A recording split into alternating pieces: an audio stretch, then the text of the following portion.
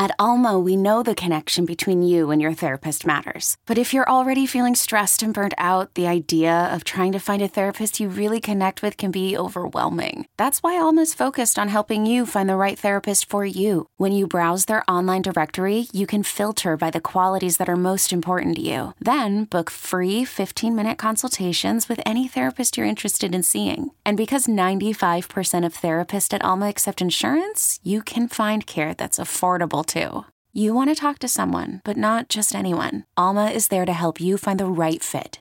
Visit helloalma.com/therapy30 to schedule a free consultation today. That's helloalma.com/therapy30. Hiring for your small business? If you're not looking for professionals on LinkedIn, you're looking in the wrong place. That's like looking for your car keys in a fish tank. LinkedIn helps you hire professionals you can't find anywhere else, even those who aren't actively searching for a new job but might be open to the perfect role. In a given month, over 70% of LinkedIn users don't even visit other leading job sites. So start looking in the right place. With LinkedIn, you can hire professionals like a professional. Post your free job on linkedin.com/recommend today. Ladies and gentlemen, welcome to another episode of the Rise Together podcast. I am excited to spend some time today with Steele Smiley, who is the CEO and founder of an explosive company called Crisp and Green, and is known most for building both national and international lifestyle and wellness brands dedicated to creating healthier, happier, and stronger communities. More than just the founder or franchisor of great brands, he's also served as the chairman of the board and controlling shareholder of numerous companies, including Crisp and Green, Steele Fitness, and more. Under his leadership, Lift Brands, a global wellness company, has managed multiple fitness concepts, added more than 1,000 units in more than 20 countries, and at the time of departure back in 2017, was one of the largest privately held wellness franchisors in the world, with more than 2,500 locations in 25 countries. More than that, I am also specifically interested in understanding some of his penchant for plant-based eating, because I am not someone who identifies as a plant-based eater at all. Let's dive into it. Ladies and gentlemen, please welcome Steele Smiley to the Rise Together podcast.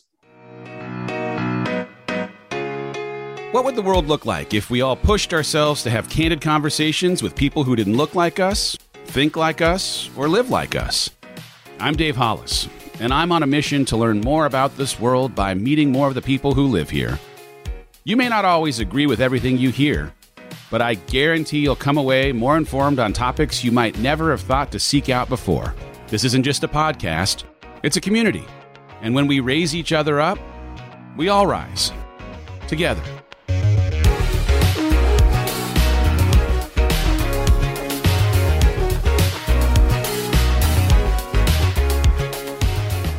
Hi, Dave. Nice to be here. Thank you. I appreciate you being here. There's so many things we could dive into. You've obviously had quite the career as an entrepreneur. You've certainly spent a lot of time inside of health. You've worked obviously in plant-based and other businesses that, again, are adjacent to or interesting in my own personal wellness and health journey. But before we get into any of it, as much as I've tried to give you a bit of an introduction, could you, for our listeners, in your own words, tell us a little bit about your story, why you believe yourself to be on this planet, and what your mission is while you're here? Yeah, no, I appreciate that. Thank you for the opportunity. It's nice to be here with you today. You know, I think your introduction is certainly a whole lot fancier than I would say. I would say I'm a guy that I wake up every day. I have no limits on what I think I can accomplish. I dream something and I just do it, and I don't let anything really get in the way of doing that. And so to me, I've spent my entire career really in wellness, whether it be healthy eating or fitness, or in this case, both with Crisp and Green, and certainly now, migrating into plant-based eating with Stock and Spade and other projects. But for me, I'm a wellness-based entrepreneur who lives the lifestyle himself. And I just do things that I love to do. And if I don't love to do them, I don't do them. So that's kind of how I've been able to build my whole career. And hopefully I can help some people along the way. I love that. So I am very much on a health and wellness journey of my own, connected more than I have ever been in my entire life to the idea of holistic health. For me, it's physical, mental, emotional, relational, and spiritual health. But really, when you start thinking about physical health, I've never been so focused on nutrition and body movement, things that certainly you have been really focused on in creating businesses and value delivery for customers. Why wellness? Was this something that just was a part of your life forever and ever, or is there something that acted as a catalyst for you to get into the space? Yeah, I mean, I was a former swimmer. I was a D1 All-American swimmer through high school into college, paid my way at University of Virginia. And so athletics and waking up every day and performing at the highest level was something I did as of about age 8. So I never stopped doing it. I never got to play cool sports like football or any of those other things. I was too good at swimming. And so my parents said, look, this is what you're going to do. And I knew one day it would pay my way through college. So I always woke up with this idea that's what I had to do. And so I knew when I got to college, I wanted to do something completely different. I went through business school and I wanted to be an investment banker. I'm done with athletics. I'm going to turn all that energy into learning how to manage money. And that's really where I started my career. And I made it 0 months in the investment banking business. I graduated business school. There were 3 kids that did not go to Wall Street. I was one of the 3. And I started my entrepreneurial journey right then. And I'm certainly glad I did. Well, it's interesting for me because I had the opposites in terms of sequence. I spent a little more than 22, 23 years inside of corporate, conventional, big conglomerate spaces and had the benefit of working with some great brands, but also a fundamentally different experience to what the last couple of years as an entrepreneur have looked like.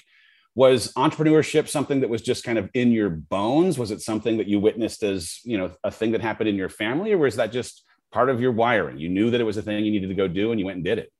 Yeah. I was kind of unemployable. I mean, the reality of it is I didn't feel like, I could really work in any normal conventional environment. And, I started, my father was the Fortune 50 CEO.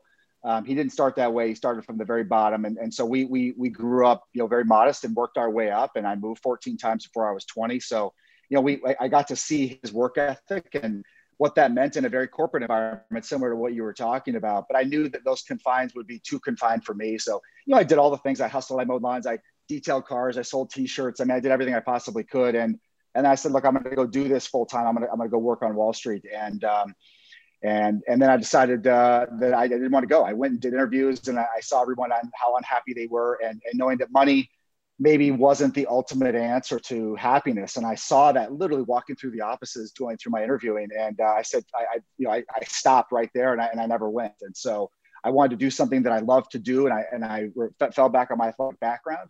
I knew fitness was something that I knew and I loved. And, we were at the infancy at the time. I mean, boutique fitness didn't exist in the early 2000s. So, I tried to do something different. And fortunately, as I look back 20 years later, it worked. Unbelievable. It's interesting as a person who has transitioned from wearing a suit every single day, many of them still hanging in the closet, just like collecting dust. I have a hard time letting go of these suits that defined my identity for so many years. Yeah. I now really kind of rotate through 6 V-necks. I mean, I'm becoming Steve Jobsian in the let's reduce the decision fatigue that might happen by just wearing the same thing every day. But once you get away from that conventional space, it's so hard to even consider. There's no way I can't imagine what the opportunity would be, ever find myself back inside of a traditional, quote unquote, traditional corporate environment, having tasted what exists inside of the entrepreneurial space. Was the first time that you were doing something as an entrepreneur successful? Or, I mean, are you the human that is going to break away from what traditionally ends up being failure, and then success? Or did you have success right out the gate? I mean, the honest answer is I had success right out the gate. I mean, I sold T-shirts in high school, and I did it to make $1,000. I think I probably made 30 or 40,000, believe it or not. I started a network of kids selling T-shirts in other schools, and I wanted to buy a fancy car for my high school prom, and I was able to do that. But I really realized the power of a network and the power of the ability to use and leverage good teammates, and it worked. But that doesn't mean I haven't had a lot of failures along the way. I mean, there was a million failures. And in fact, most people who have levels of success, and you've certainly heard this with other people, even on your show. I mean, they have moments of their life that are their darkest days. And that sort of defines your ability to propel out of that and become a new version of yourself. And so we've all faced them. I've faced plenty of them, more than I can count, more than I've had victories. So let's talk about your first big success. What was it for you? How did it make you feel? And what did it create as a springboard for what ended up being next?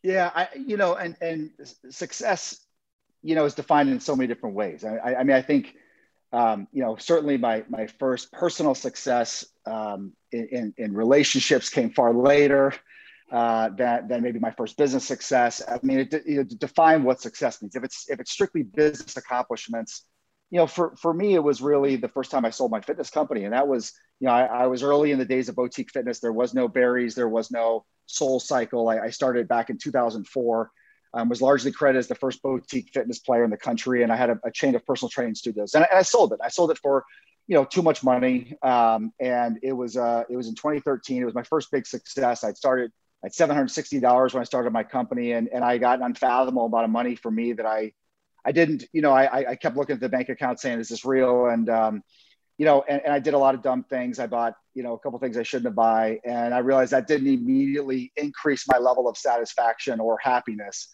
But that was probably the first true business success where, you change your life, you move, you buy a house, something you really like, and you can afford to pay cash for a car and things like that. But, that by no means did not translate into life happiness, right? I mean, that was an unbelievable financial success, but financial success doesn't always translate directly with life happiness.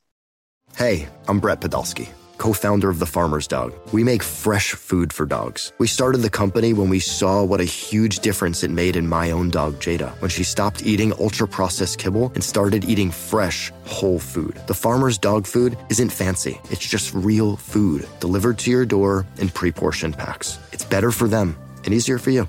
Get 50% off your first box at thefarmersdog.com/podcast. That's thefarmersdog.com/podcast.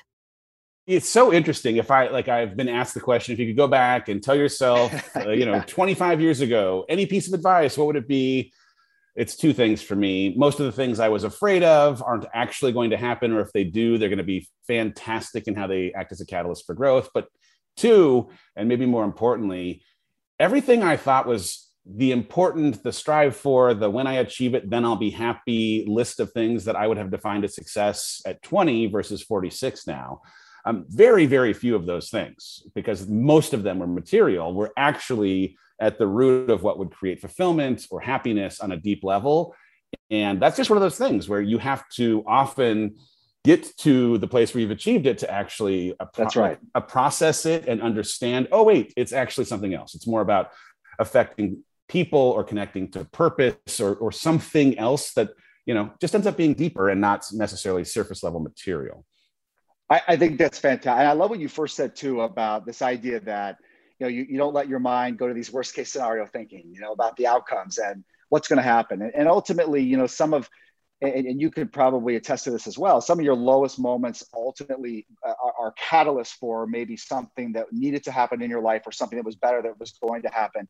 And maybe that space needed to be created in order for that thing to actually happen in your life. And so, as you get older, we're both in our 40s, and you start to realize that is really looked at as a blessing and not necessarily, a terrible thing. And you have to sort of reframe the way you look at those situations. Yeah. I mean, people, I'm sure, are interested in punching me squarely in the face when I start telling them about the inverse relationship between me getting many of the things that I was hoping for in my business career and the way that I felt underfulfilled because of the way I'd on a pedestal placed some of these things, only to realize that there was emptiness once I got there. I know there's privilege in even being able to say that kind of thing. And yet, for anyone who is chasing status or money or title, or even at times proximity to people, being invited to the right room or the right party, you can get there, but unless you're connected to purpose and something in the world of impact, I can promise you, it's not going to feel the way that you'd hope. Tell me a little bit about Crisp and Green. I'm so fascinated by the company, the ethos, the why behind you having created what it is and what you hope to serve a customer who walks in the door. Yeah, and this was an interesting thing for me because I didn't intend to be in the restaurant business. I mean, I had spent my entire life in fitness, from a young entrepreneur to selling their company to then getting acquired by the company and then ultimately running the parent company that bought my company. I mean, we were $1 billion system-wide revenue when I retired in March of 17. So, I mean, we had, theoretically, I had the highest level job I could have in the fitness business at that time. And, I was non-competed out of doing anything that I knew. And all I knew was workouts. I knew how to keep myself healthy, how to keep my friends healthy, the community healthy, and the world healthy. And so to me, it was about what could I do that would be adjacent to that. And I said, I knew food, but not food like I knew how to make it. I mean, I've never cooked anything in my life.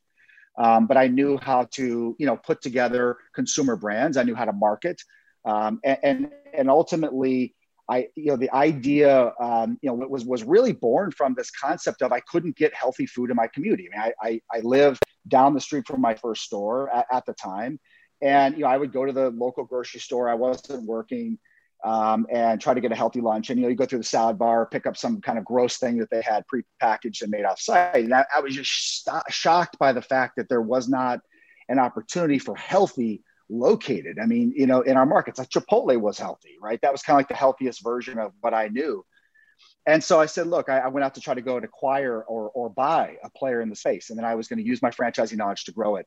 And I quickly realized the values were far higher than I could afford to buy a mature chain. And so I said, look, I'll just build it. And so I built my first unit in 2006, second unit in March of 17. And we were largely stalled before the pandemic. The pandemic hit, it coached users, the end user, that using digital technology was the way to order food. I was at 7 stores at the time, built in development in a single state. And as we sit here, about a year and a half later, I'm 110, 112 stores in 14 states built or in development, and probably the fastest growing restaurant chain in the world today. And so it's amazing how life can change that quickly on something that wasn't meant to be, or that could have pivoted either direction. But, we're really bringing healthy, options to that community. But the other thing we're doing is we're delivering fitness. We're doing, if we were a fitness company in Minnesota, we would be the second largest fitness provider in the state of Minnesota if everyone converted to a membership. So when I say that, we have every day we have classes. We're doing them free. They're in front of our stores. Anywhere between 50 to a couple hundred people show up every day. They're outside, they're inside, wherever we are in our multiple states. And so, we provide that as a gift back to the community to say it's about wellness. It's about making good choices. And you can come into Crisp and Green and order off a salad, a pre-made salad, or that you make pre-selected, pre-curated, or design your own, similar to a Chipotle type line. And, we're opening a store, about every 7 or 8 days, I think, starting next month. So it's just been crazy and a whirlwind and exciting. That's unbelievable. So like in the world of quick serve restaurants, fast food, how do you create the enticing offer to an audience that may have been predisposed or programmed that these are the things that they want when they're short on time?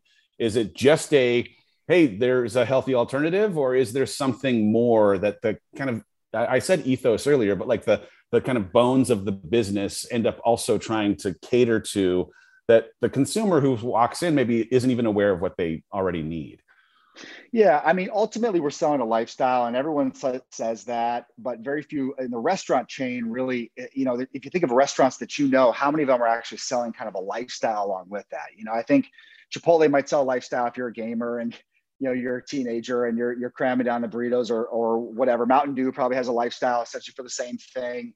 There are different, sort of ideas that are attached to each brand. In our case, we sort of tell the story that we're a wellness company. I mean, we are delivering a wellness solution to people either through our fitness classes that are complimentary every day, or through the food that you eat. And it's translated to lines out the door every single day. It's translated to, high stores that perform in the highest volumes in the country. And it's performed to ultimately a franchise system that we believe is going to be significant. And so, how you choose to market that message, for us, it's through wellness, because wellness translates. I mean, it hits home for you, hits home for me, and a lot of people. And certainly the pandemic most definitely made people think about their own wellness choices and the food that they put in their bodies every day.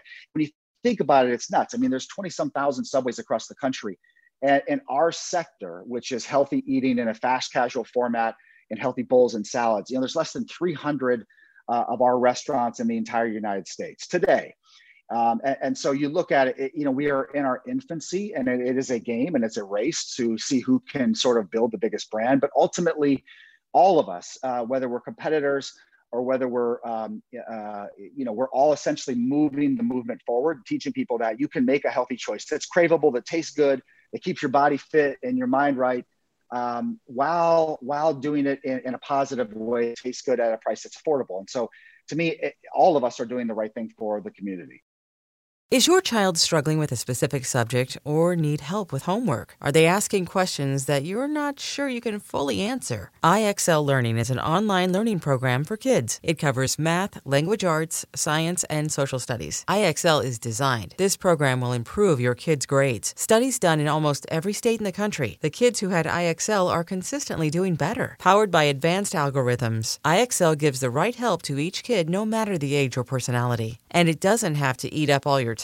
One subscription gets you everything for all the kids in your home, pre-K to 12th grade. So don't miss out. 1 in 4 students in the U.S. are learning with IXL. IXL is used in 95 of the top 100 school districts in the U.S. Make an impact on your child's learning. Get IXL now. And listeners can get an exclusive 20% off IXL membership when they sign up today at IXL.com/audio. Visit IXL.com/audio to get the most effective learning program out there at the best price.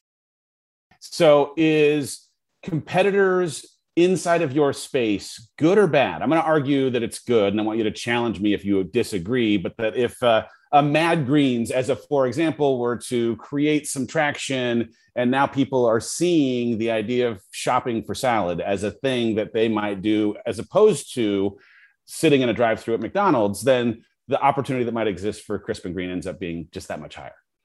Yeah. And, I think it's a good thing. I mean, ultimately, we wouldn't have the opportunity in some of these tier 1 markets that we've entered into to have awareness of our product unless others were doing it. We certainly believe we're doing it better. Our AUVs are the highest in the country in our sector, so our volume per store. So we believe ultimately that our product is the superior product, and the customer ultimately makes that choice. Right? So you get CEOs on here all day and think their products are great, but it ultimately is determined at the polls, or in our case, at the restaurant every day. People show up and we're thankful. We provide a great service. So, we appreciate all the competitors in the space for sort of telling that story that healthy eating is a positive thing. And ultimately, there are only 300 total stores in the country. Next year, there'll be probably 500, and the year after that, probably be 800. But it doesn't move as fast as you would think that it would. And so it took Subway's decades to get to those types of numbers, and it'll take us the same way too. And ultimately, there'll be 1 or 2 competitors that'll be standing. There'll be a McDonald's of the industry and a Burger King. We're just glad to be in that conversation, and we know we'll be there at the end. So we're thankful. That's great. So for anyone who is an entrepreneur themselves, as you're thinking about whether it's like a white space or blue ocean strategy or whatever it ends up being, when you're thinking about growth, what are the conditions that you're considering as you look at a market? Is it specific to the index of how often people are heading to a gym, or is it just where there just looks like there could be opportunity in the way that people are consuming in real time? I mean, you have to pick an industry where there's an opportunity, right? So if we said today, Dave, you and I are going to build a business, let's go into the fitness business. I mean, that would be kind of a crazy decision today to build a multinational chain because it is at the maturity of that sector. So you're going to want to pick something that might not be at its maturity, but then you almost have to have a complete naivete in your ability to have a connection to reality. And I say that because if I knew all the reasons today how I could have failed in this business, like no one would ever do it. And I was asked a couple months ago, Steve, would you ever do another restaurant chain? And of course I ended up doing another one, but logically, now that I know the rules, I would do it, but I would never have gone into this business. It's the world's worst bet because, the chances of success are so small, but that's also what makes true entrepreneurs really great is you say, look, I don't care. I don't care if the market is small. I'm going to make my way and make a success regardless of what the industry says. It's sort of like the horses when they're going around the track with the blinders on. You just got to stay focused on what you do and don't worry about the noise around you. And you have to believe, whether it's irrational or not, you have to believe in your ability to make an impact on the world. And I think you believe it. I believe it. And I hope all entrepreneurs that are listening ultimately believe it. And if you don't believe it, you can't do it. Yeah. No, what's really interesting too, like for anyone who has a thing, whatever their thing is, it has to be so connected to your passion that you can push past some of the like black and white thinking that would otherwise derail you. Like your passion has to overrule sometimes the things that would be introduced by third parties or some of the evidence that could even be presented that are you sure? Because you're not going to ever, not ever, but like it's rare to find something where it's just from the word go, you have a gut instinct, you step into a space, there's no competition and overwhelming consumer demand. You're usually going to find a saturated space where you have to find a niche and play on your passion to deliver a superior offering relative to other things that already exist in the market. That's exactly right. And for me, it was this idea that I don't understand fundamentally how someone can willingly choose a bad food choice every day, make that choice every day, and continue to keep doing it. I mean, I think people only do it because they don't have access to the good choices. Because if they did, why would they ever make that choice? So if we can make good food today that tastes like their craveable favorites, that is a healthy alternative to what they're normally used to tasting that isn't great for them, who would choose the other option? And that's kind of when I decided to go, okay, I'm going to go right into plants, because plants were perceived as pejorative. I mean, it was like, how can I build a living on a Boca burger? You know, remember those from 10 years ago? It's like, yep. You grill one, it's terrible. You know, it makes no sense.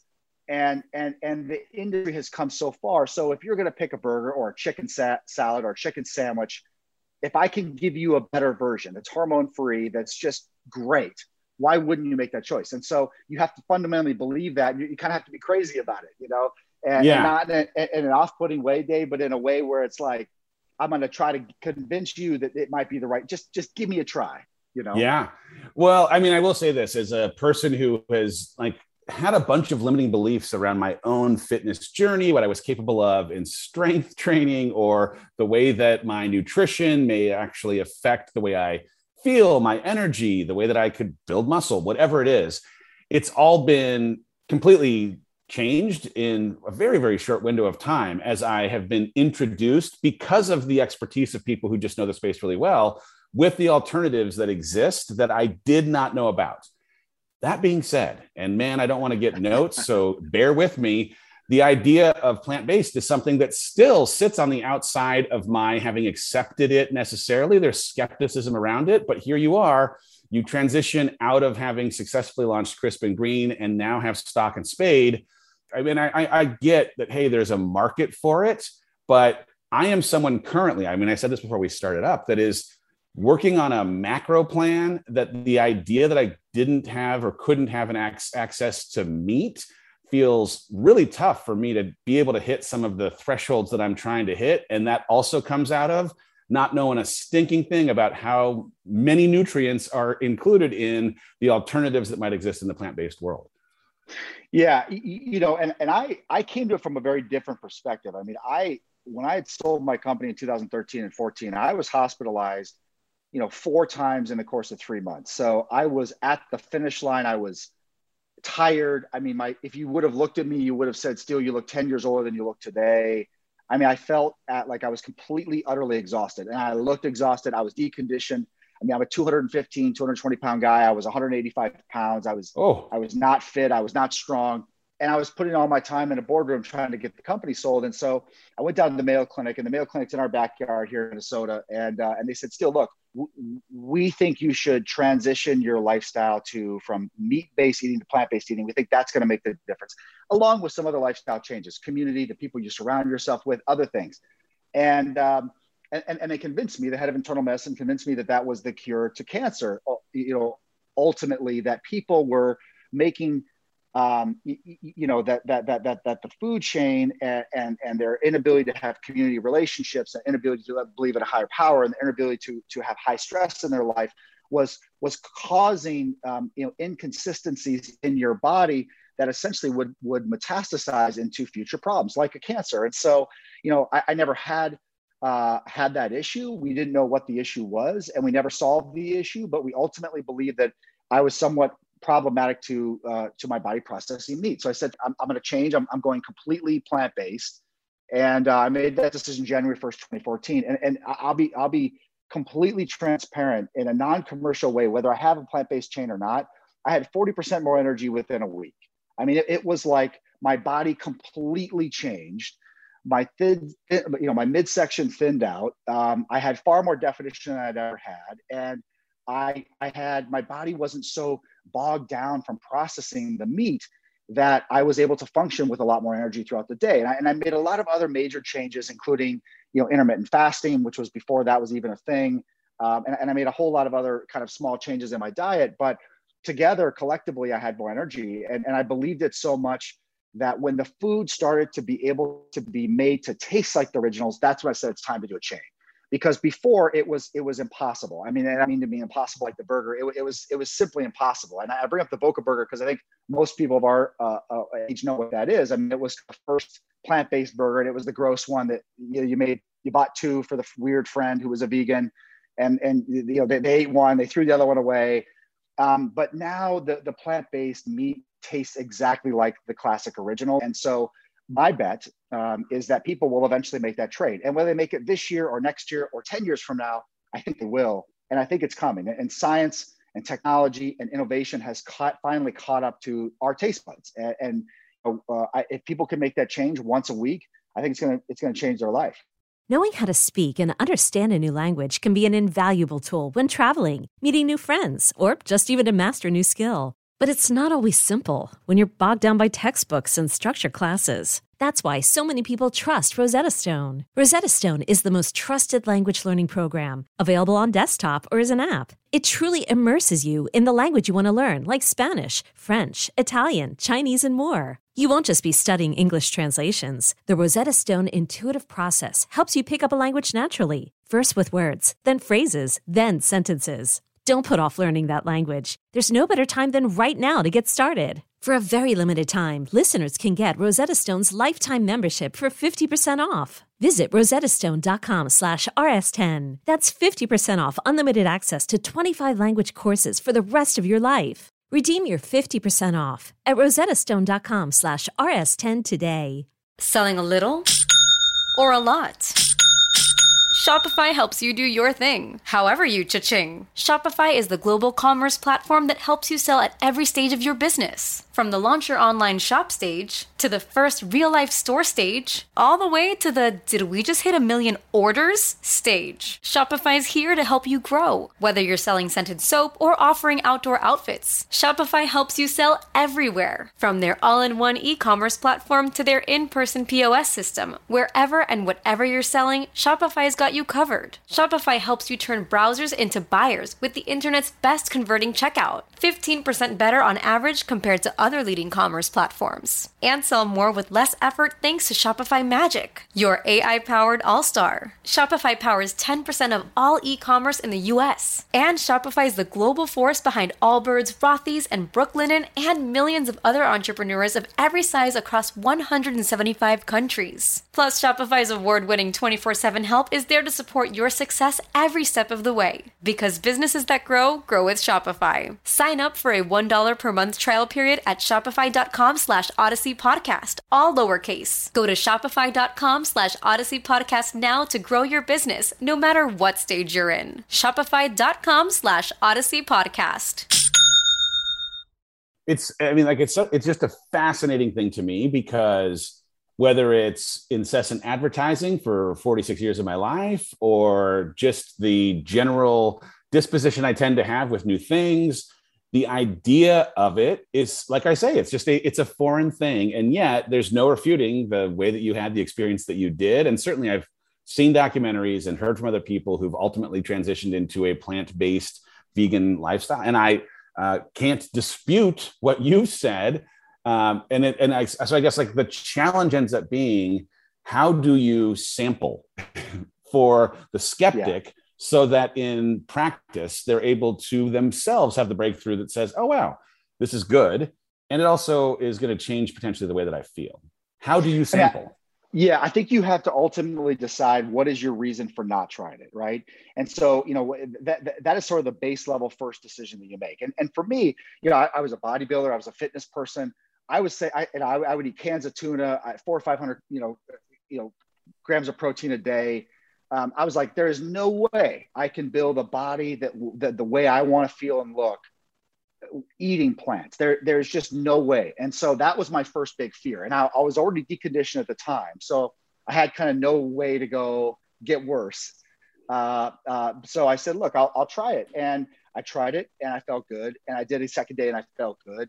And so my advice to people who are willing to, take that leap of faith is just give it a day, give it 2 days, throw it in your diet every couple of days. And I know it's especially tough coming from a fitness background because we were all taught that you can't do it without, your chicken breast and your protein. But take from a guy who's been teaching that lifestyle for 20 years, at the highest level possible across the globe, I'm telling you, you can maintain a body that's going to feel better. And especially as we get older, there is no way I'd look and feel the way I do today if I had meat. I don't think it's physically possible. I feel like every year I get younger. I feel like I feel better. I have more energy.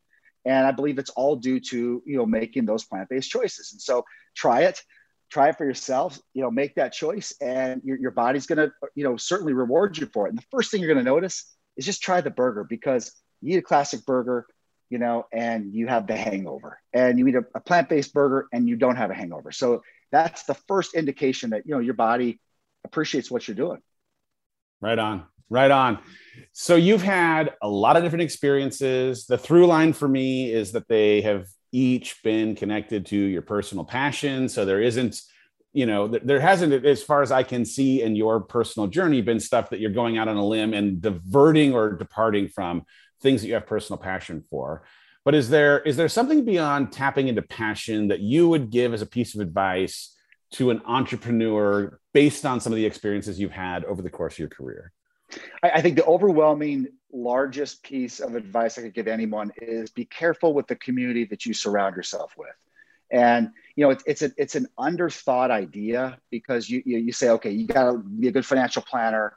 You got to be a good entrepreneur. You got to have a good team, but not just the team that you hire within your organizations, but your personal network.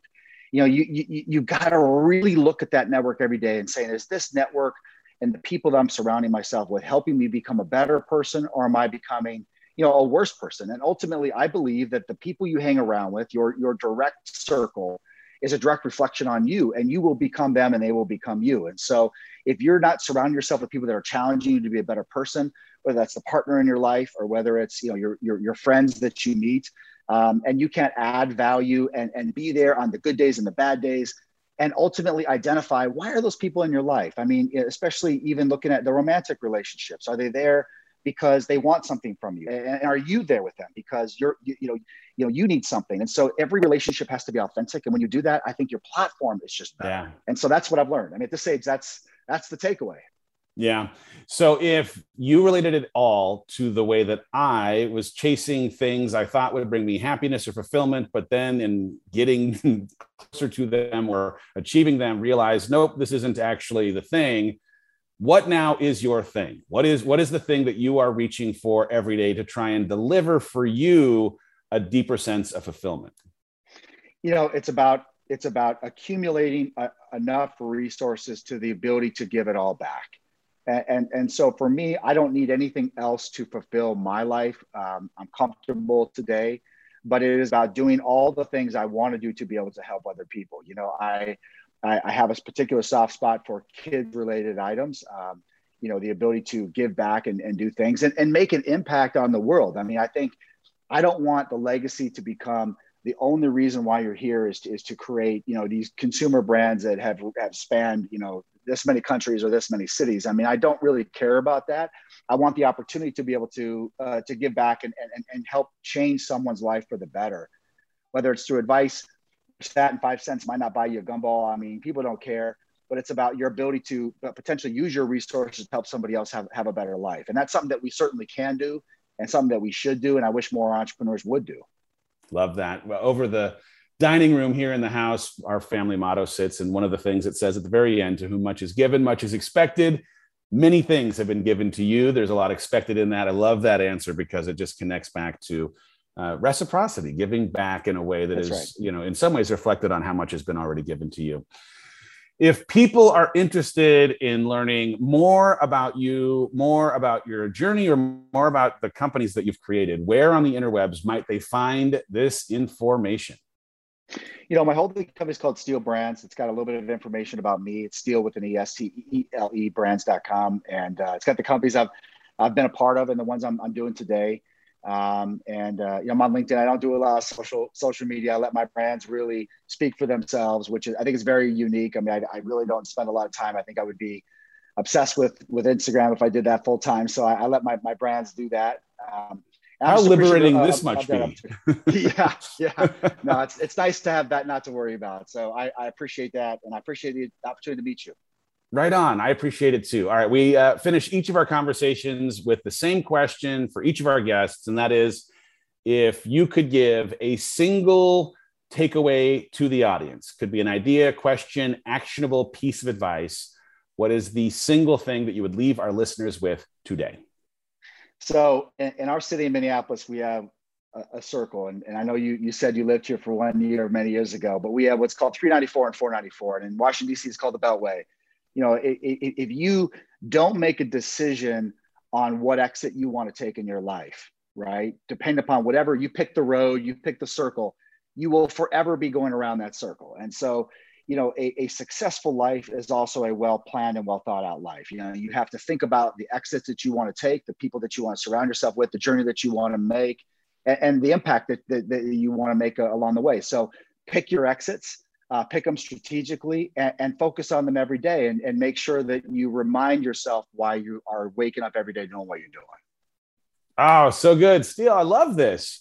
Thank you for spending some time today. My hope in this, like every episode, is that anyone out there who has an idea, who's got that entrepreneurial spirit, is inspired in some ways to stay connected to, first and foremost, their passion, to find whatever kind of white space might exist, even if it's competitive, and then allow the quality of the product to do the talking and convincing people that there is a reason why this business exists. Steele, thank you for being that inspiration for somebody today. I appreciate it so much. And to you, the listener, share this episode with somebody inside of your network that needs to hear a little something about how to create a brand, build a business, lean into something that they're passionate for, or offer an alternative to something that has existed as a standard forever and ever.